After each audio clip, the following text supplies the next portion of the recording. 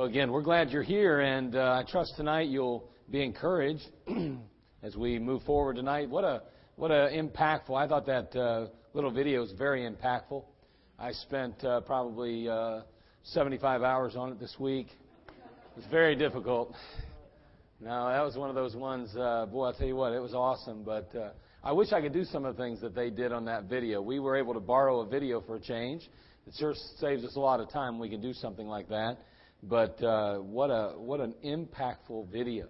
And boy, I'll tell you what, it certainly expresses our attitude toward the church, or what our attitude should be. Amen?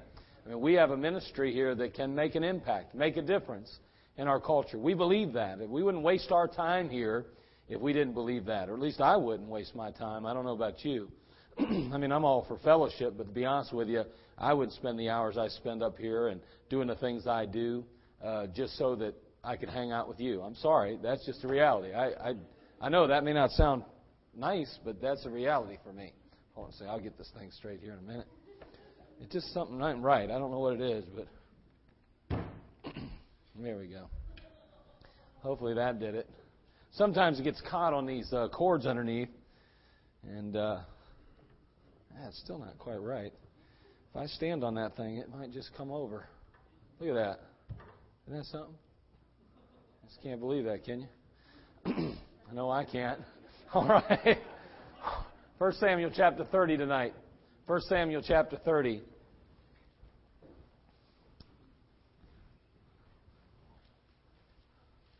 I'm going to ask you fellas to move those back toward the back, please, by those doors, please, would you? To me, it just makes everything look a little bit unsightly from my position. I'll tell you, Dean, can you move those back there to that edge of that door back there? Thank you. Thank you, Greg. Thank you, Dean. All right. 1 Samuel chapter 30. When it gets down to 61 degrees, shut the air off. I'm joking. All right. Yeah. If it gets down to about 66 or 67, then you can shut it off. It'll be good the rest of the time, okay? But it won't get there. Okay, anyway, 1 Samuel chapter 30. Let's go ahead and read just one verse to begin with. I'll go ahead and give you a little bit of background here in just a moment. And we're going to I trust, be encouraged again in this area of prayer especially. Mr. Hamilton, he is encouraged about the prayer. I know he and I have been excited about the prayers at 6 and noon and 6 again. And I know he's been to probably almost, I think, every one of them. And it's just important to us that God's working through prayer. And I know many of you have been involved, and we're grateful for that. I want to try to encourage you to keep doing that. But prayer is so important. It's so essential, so necessary. And tonight I want to encourage you in that area. I personally, I was teasing Mr. Hamilton. He come back and I said, Brother Hamilton, I'm looking for 40 people to sign up. I would love to have 40 more people at least sign up for being part of the prayer teams. I really would. I think it's essential. I think it's absolutely necessary. And I think before we end here tonight, you'll see why I believe that. And I think if you're not able to go soul winning, I think you ought to sign up and pray for a team. You ought to commit to signing up to pray for a team, because we need you. We need you. We desperately need you. And today I hope that will make that very clear here in our message, and I'll encourage you in that endeavor.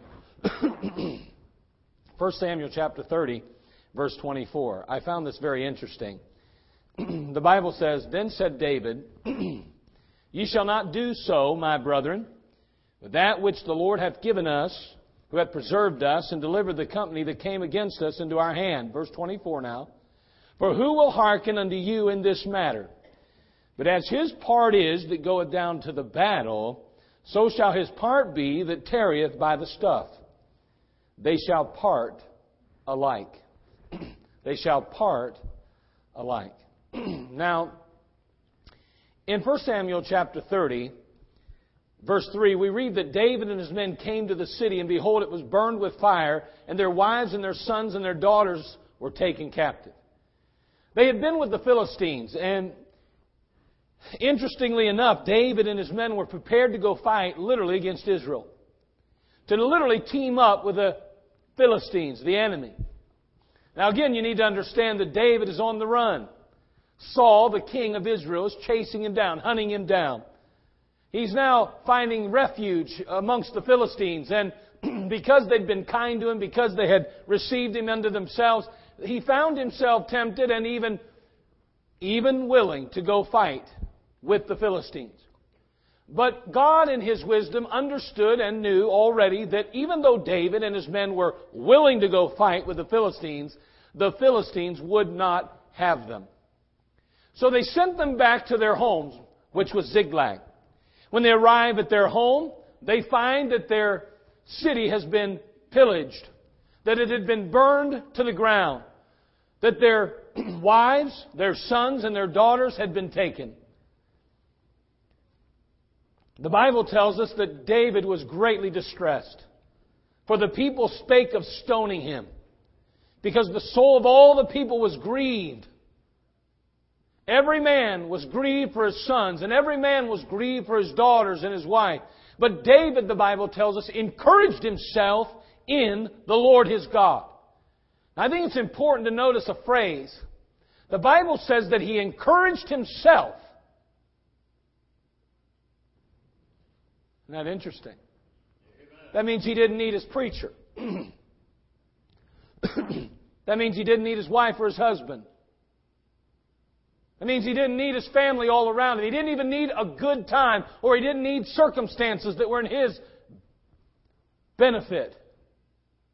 He encouraged himself in the Lord.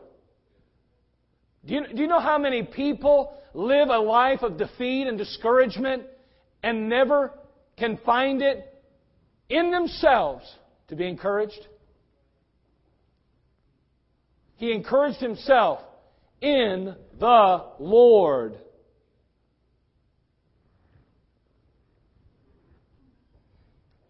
You get a hold of the Lord your God, you can be encouraged without the pastor.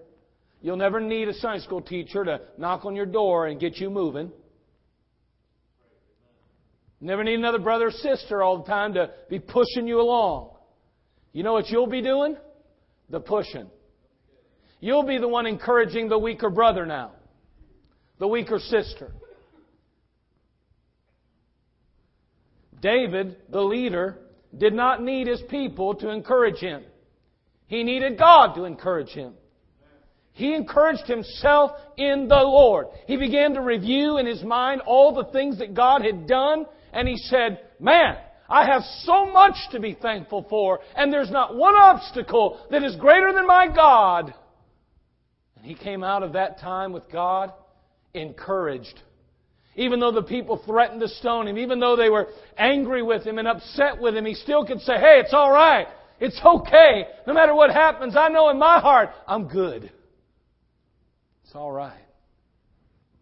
I want to encourage you to have a walk in a relationship with the Lord that avails itself to every circumstance and every situation, that enables you to encourage yourself in the Lord. That's not even the message. But that's good. Nonetheless, he encourages himself in the Lord, his God. And then he inquires at the Lord, and the Lord says to him, he says, shall I pursue after these? Shall I go after them? After this troop that has burned our city and taken our families? And the Lord says, yeah, you go on after them. You pursue after them. You will overtake them and without fail recover all. So David takes his men. In this particular case, he takes 400 men with him, and he leaves 200 behind. The Bible tells us that there were 200 that were so faint that they could not follow. That means they were so tired and so wore out that they could not engage in battle at that moment. In 1 Samuel chapter 30, verse 21, the Bible says, and David came to the 200 men, which were so faint that they could not follow David, whom they had made also to abide at the brook Bezor. And they went forth to meet David and to meet the people that were with him. And when David came near to the people, he saluted them. He said, now when he returned with the spoils of the land, after they had already overtaken the troop, and after they'd already recovered their families and their spoils, he says, as he returns back, the 200 greet him now. They were not permitted to go. He wouldn't allow it to happen. He recognized the need in their life. And He said, your job is going to change. You're not going to be doing this ministry anymore. You've got to do this ministry. But of course,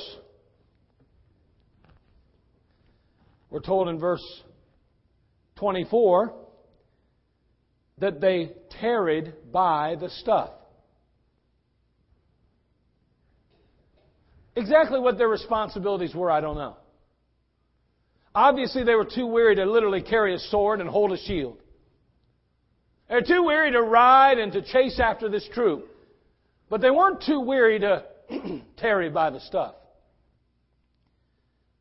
They may not have been able to do the warfare that they had so desired to do.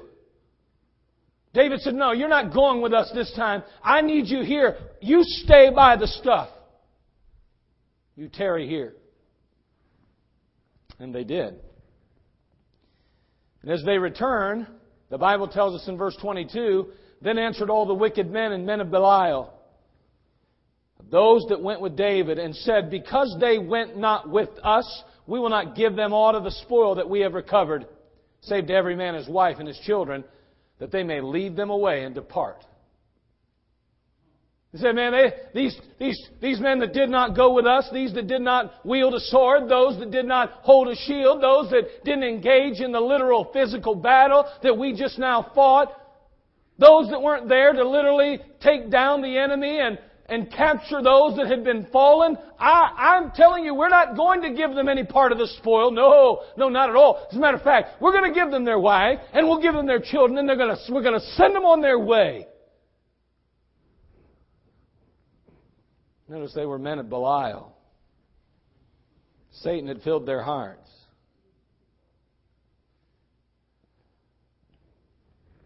David speaks up in verse 24, our text, and says, for who will hearken unto you in this matter? But as his part is that goeth down to the battle, so shall his part be that tarrieth by the stuff. They shall part alike. Again, while we can't say exactly what the responsibility of the 200 was, we're told they tarried by the stuff. I mean, that to me says a mouthful. I mean, in this case, they weren't physically able, as we said already, to engage in warfare, hand-to-hand combat, but they were employed in other service.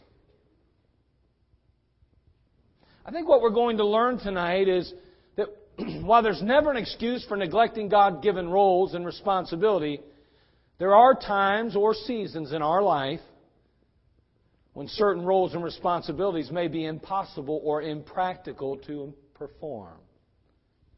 See, these were soldiers. They were expected to carry a sword and a shield, but that wasn't practical, nor was it possible at that time in their life.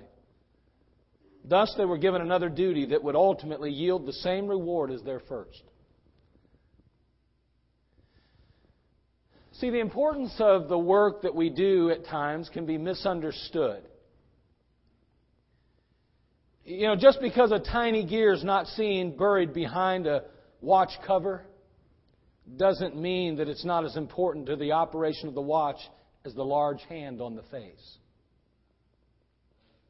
See, one may see the large arm, and some of you kids don't even know what I'm talking about because you don't know what a watch looks like anymore.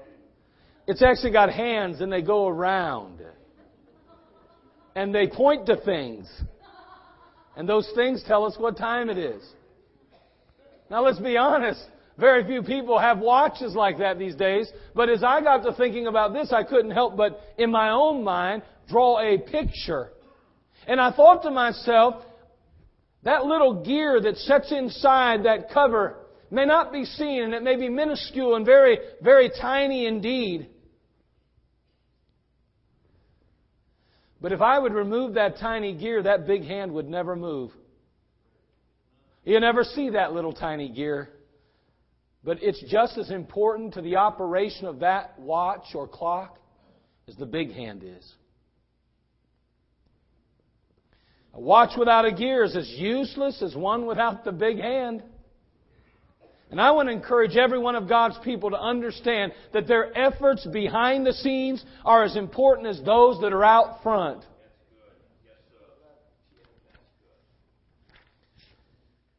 One of the most neglected areas that behind the scenes, you've guessed it, didn't you? Prayer. I want to talk about your prayer and my prayer. I need someone to help me out today. Let me go ahead and have Greg come on up. I want Greg to do something for me today. It's going to kind of look interesting.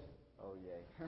I want you to just kind of put your feet there, just plant them right there. Just scoot on up a little bit, maybe right on over here so everybody can see you good. Right about like that. Yeah, that's good. I'm going to take this out of here. And I'll tell you what I want to do. I want you to walk, but I don't want you to move your right foot.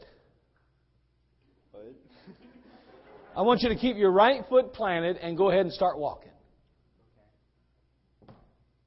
Well, no, I mean, well, start walking. Come on, get it done. No, you can't. Not that way. Come on. Start walking like you would. Not just. What's going to happen? Go ahead, start walking. No, you can't move that foot. Go start walking. What's really going to happen? He can't. You're not walking now. You're just stretching. Start walking. What's going to happen? All you can do is go and what? Oh yeah, I got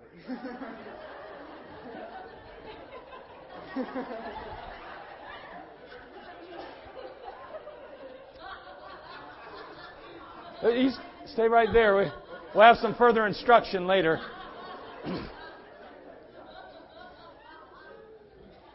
So if he begins to try to walk as his right foot is planted, all that happens is he goes what? Around in circles. If I said to him the same thing, well, go ahead and plant your left foot and begin to walk, he's going to end up going in what? Circles again. That's right. He's not really going to accomplish a whole lot. He's not going to get anywhere fast because he needs what? Both feet. See, prayer and work are two spiritual feet that God has given us. And we need to use both of them. Thanks. Too often we're using one or the other. And normally it's not prayer today. Therefore, it seems we only go round in circles. We waste a lot of energy. Christians who are constantly working without praying have reduced Christianity to little more than human effort. A prime example of this, I believe, is found in Martha, who scolded Mary for sitting at the feet of Jesus. I mean, there was little doubt that the work was needed and that it had to be done. But not at the expense of neglecting the Savior. At least that's what should have been on the minds of both Mary and Martha. The work would have gotten done, I believe, if indeed they would have focused their attention on the Master. If they would have spent the time worshiping Jesus Christ together, I'm really certain that it would have probably been done even more effortlessly. And I believe much more would have been accomplished in a shorter amount of time if worship had been the first priority. See, everything can be explained in too many churches today. There's no mystery about what's happening today in churches, is there? I mean,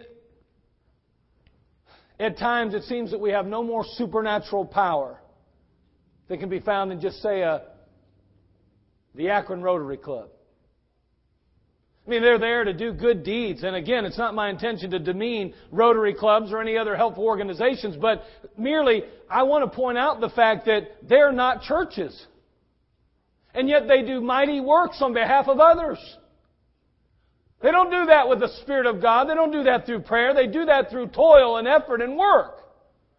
And they do that through effective organization. They simply work. See, the body of Christ is supposed to be comprised of a people that walk with God. And we're to walk with God in a very balanced spiritual life.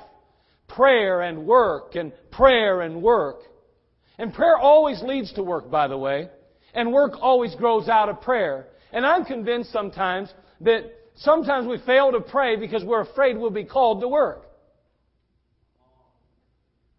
I'm convinced of that.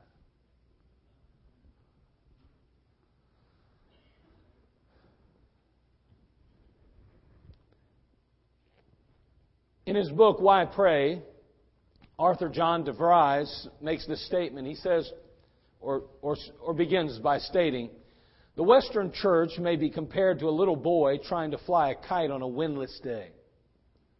He runs furiously up and down the sidewalk, pulling his little kite behind him, and as long as he runs, the kite flies. The moment the little fellow stops, the kite plunges to the ground. His problem? The wind isn't blowing. He goes on to say, quote, the Western church with its members burned out from endless programs, seminars, classes, committee meetings, planning sessions, and organizational flow charts is much like that boy. We're too often trying to carry the church and its programs by our own efforts. The wind of the Spirit is not blowing.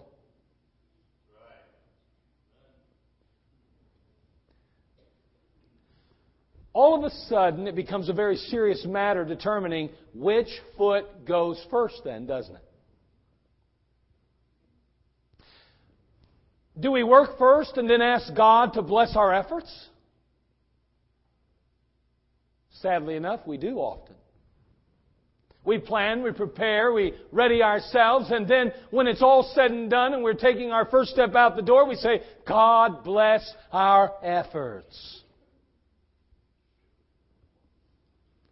But the wind is not blowing. And so we carry the weight of the ministry on our shoulders, don't we?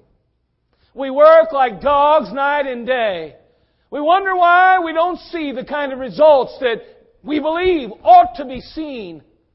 And we try to blame it on things like the culture and society and the sin of mankind. But the reality is that the real blame is found in starting off with the wrong foot.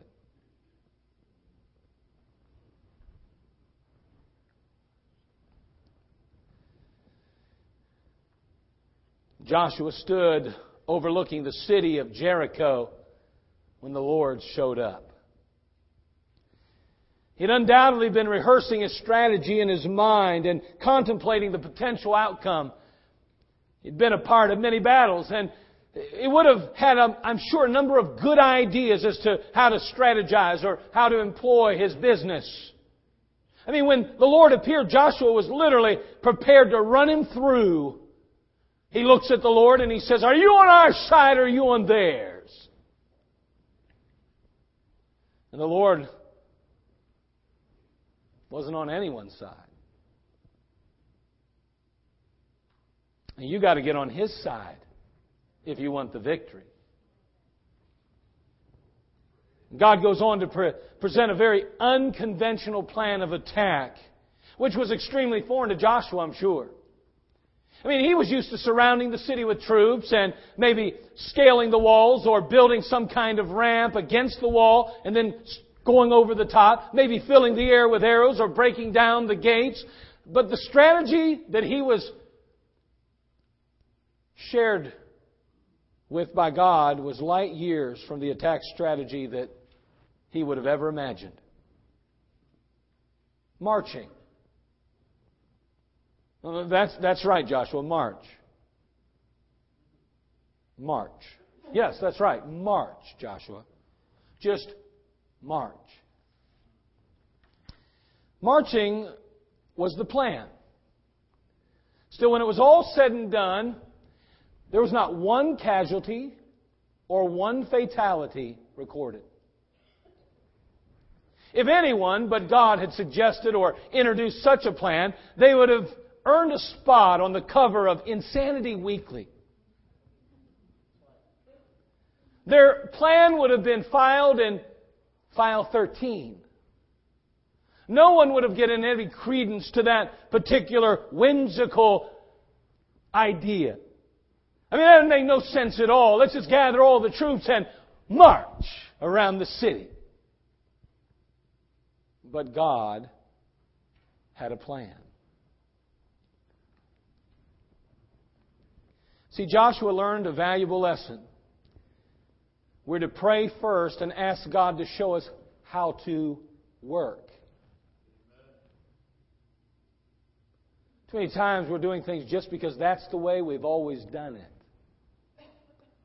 But God reveals how to get the job done, not just gives the strength to get it done. How did Jesus start? Well, just from a casual read of the Bible, it's not hard to note that He started with prayer, is it? You know, let's be honest. Being idle today in the church isn't very common. It's not really a real problem in the church. Now, I know in some churches people say, well, we can't get anybody to work. But the truth is, in most cases, in most churches, there's more activity than half the time we can even stand. We're busier than ever, but we accomplish very little. Why? Because we're not in step with the Lord Jesus Christ. We often run the church like we run corporations today. We have our planning meetings, our goals, and our objectives. We have it all figured out, and we bless it with a simple word of prayer. God bless our soul winning. God bless our teams, and God bless our offering. Somehow we think that those quaint little statements or verbiages may somehow enlist the power of the Holy Ghost and the supernatural power of God on our efforts and our plans. But God never promised to empower our plans. He only promises to empower His.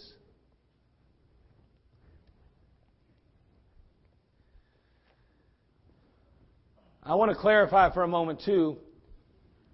In Ephesians, the Bible tells us in the book of Luke chapter 14 verse 28 that we are to count the cost. We are to walk circumspectly according to Ephesians 5:15. So we certainly should organize and prepare and implement. All of them are part of a process, undoubtedly. The problem is found when they become a substitute for prayer. Let me tell you about a church that decided to see how important it was to pray before they contacted neighbors. You can shut the air off. What time is it? Yep, shut it off. We're good. We only have another hour. Nonetheless, they selected at random a neighborhood of 160 houses near their church. Now, again, I know that 160 houses is nothing compared to the endeavors that we've engaged in, but it does serve a purpose and a point, so please listen closely. They divided the area into two sections, and they asked the congregation to pray intensively for one section of 80 houses. But prayer was not a high priority for the other section of homes.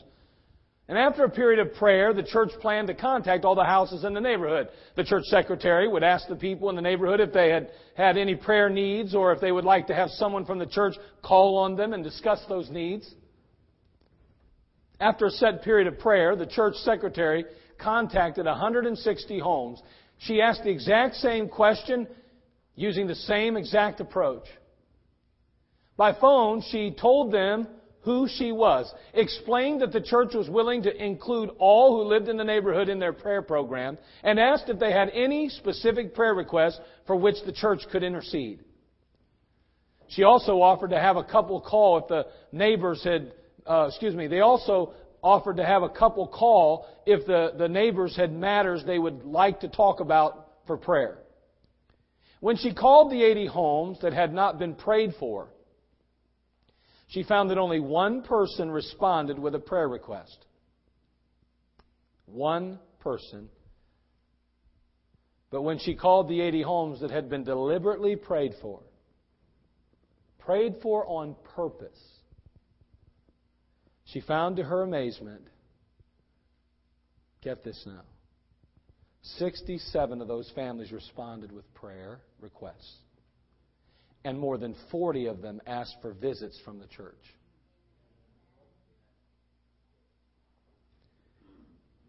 I read this account in that same book. that I just mentioned a moment ago. Why pray? Because it works. Because it's God's plan. It's because it's what He demands, commands, and requires and wants from us. Even if it didn't work, we should pray. Because God tells us to.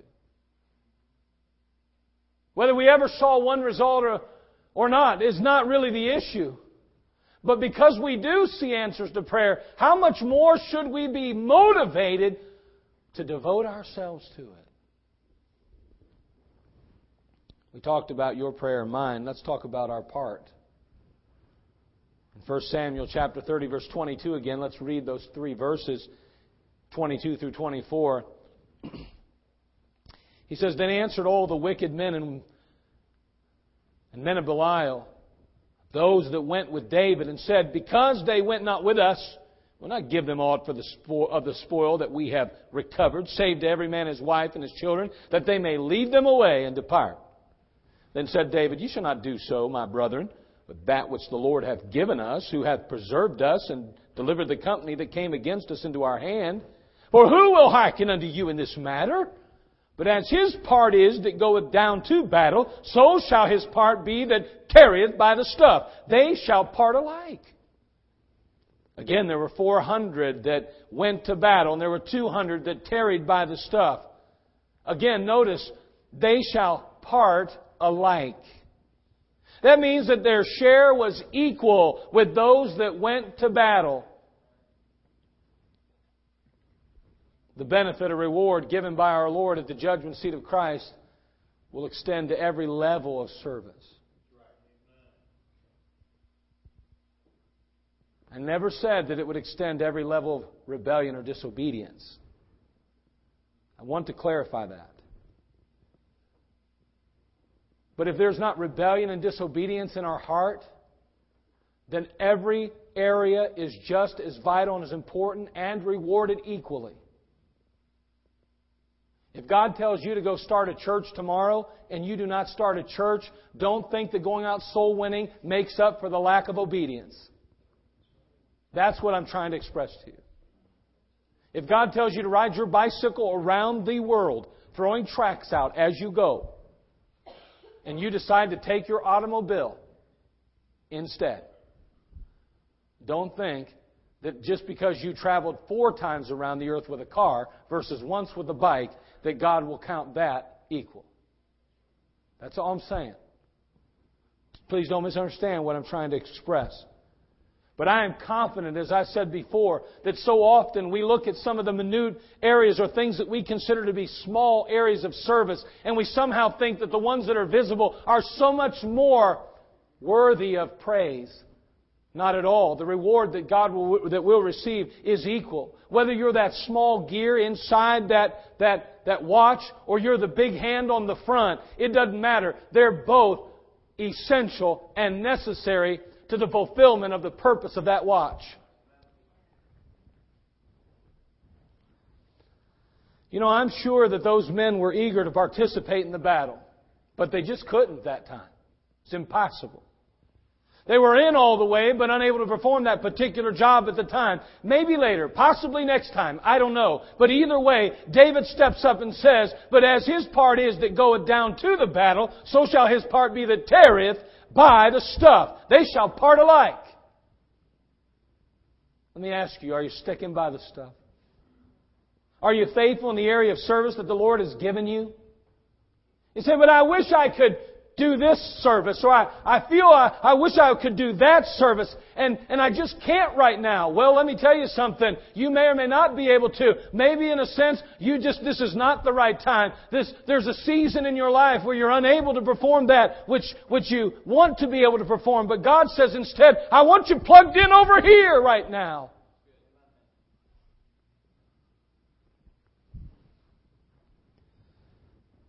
I believe in our church we have a number of very, very good hearts. I'm confident of that. But I'm also aware that we're all different and we're all individuals. I understand that unfortunately in this very hectic culture we live in, our schedules aren't all the same, and Things are up in the air half the time and we don't know which way we're turning at times. But what I do know is there's plenty of work to go around. There is no more important work, my friend, than prayer.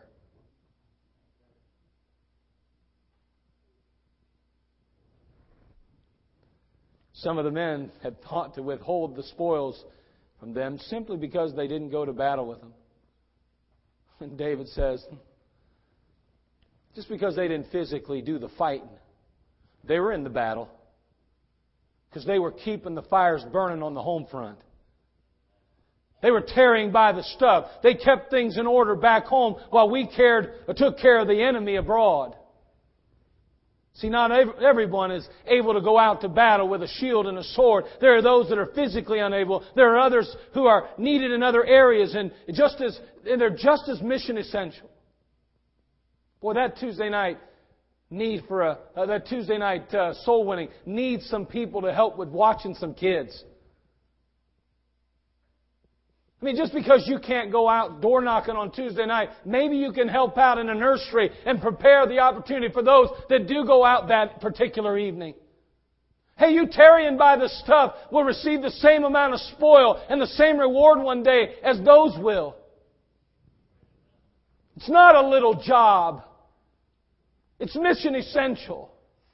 It's absolutely necessary.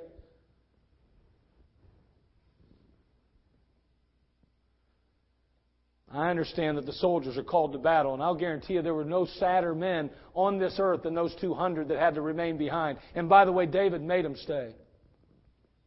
They didn't have a choice. I'm sure half of them were trying to drag to their horses and trying to get up on there, and David says, this isn't the time for you. This isn't good. Right now you'll be a detriment to yourself and a detriment to us probably. You're not in a position to help right now. Maybe later. Maybe next time. And some of you that are here tonight, some of you wish you could get out on the front line. Some of you wish you could teach the Sunday school class. Some of you wish you could do some of the things you used to do, but you're physically unable or you're just not able to accomplish some of the things you used to be able to do. Let me tell you, that doesn't mean you are useless, and that doesn't mean that you're no longer needed. What that means is right now, you need to stick by the stuff.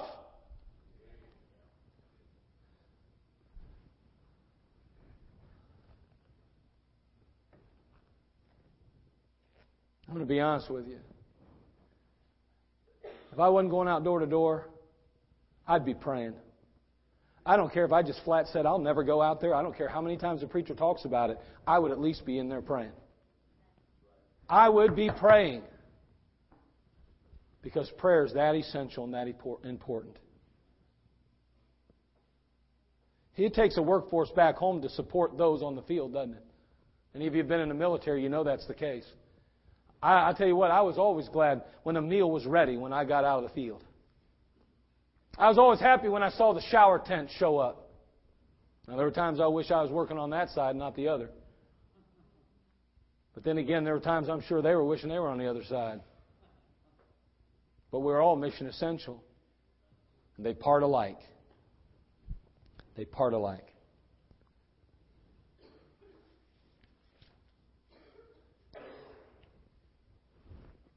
The sky is the limit.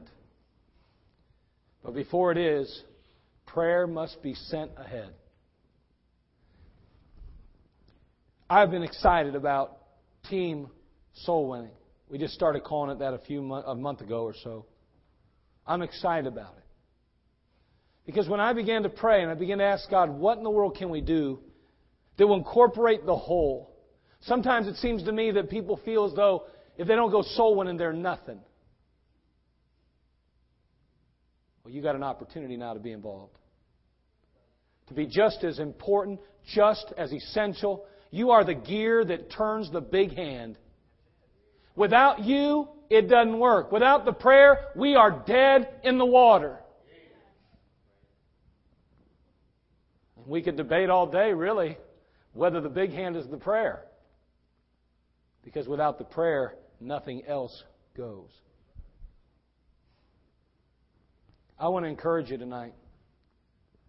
I want 100% participation. When the Lord put this on my heart, I thought, this is awesome. Not only will our teams be able to take ownership, not only will they be able to claim something as their own, be able to lay awake at night and just dream about those people and dream about just sit there and think about those streets and be able to see those souls and see those hearts pounding there on that pavement. I just want you to catch a glimpse of those people every day of your life. And then I thought to myself, this is so awesome to think that we're going to be able to incorporate others and have people join in as prayer partners and take part in the victories that will take place on those streets. We'll be praying them down, the walls down. The walls that keep a man or a woman from coming to Christ. We better to pray Satan away so that the seed of the Word will be planted deep and it will not be stolen out of their hearts. God help us to understand. We just need to stick by the stuff. Whether you're out in those streets or you're in your prayer closet,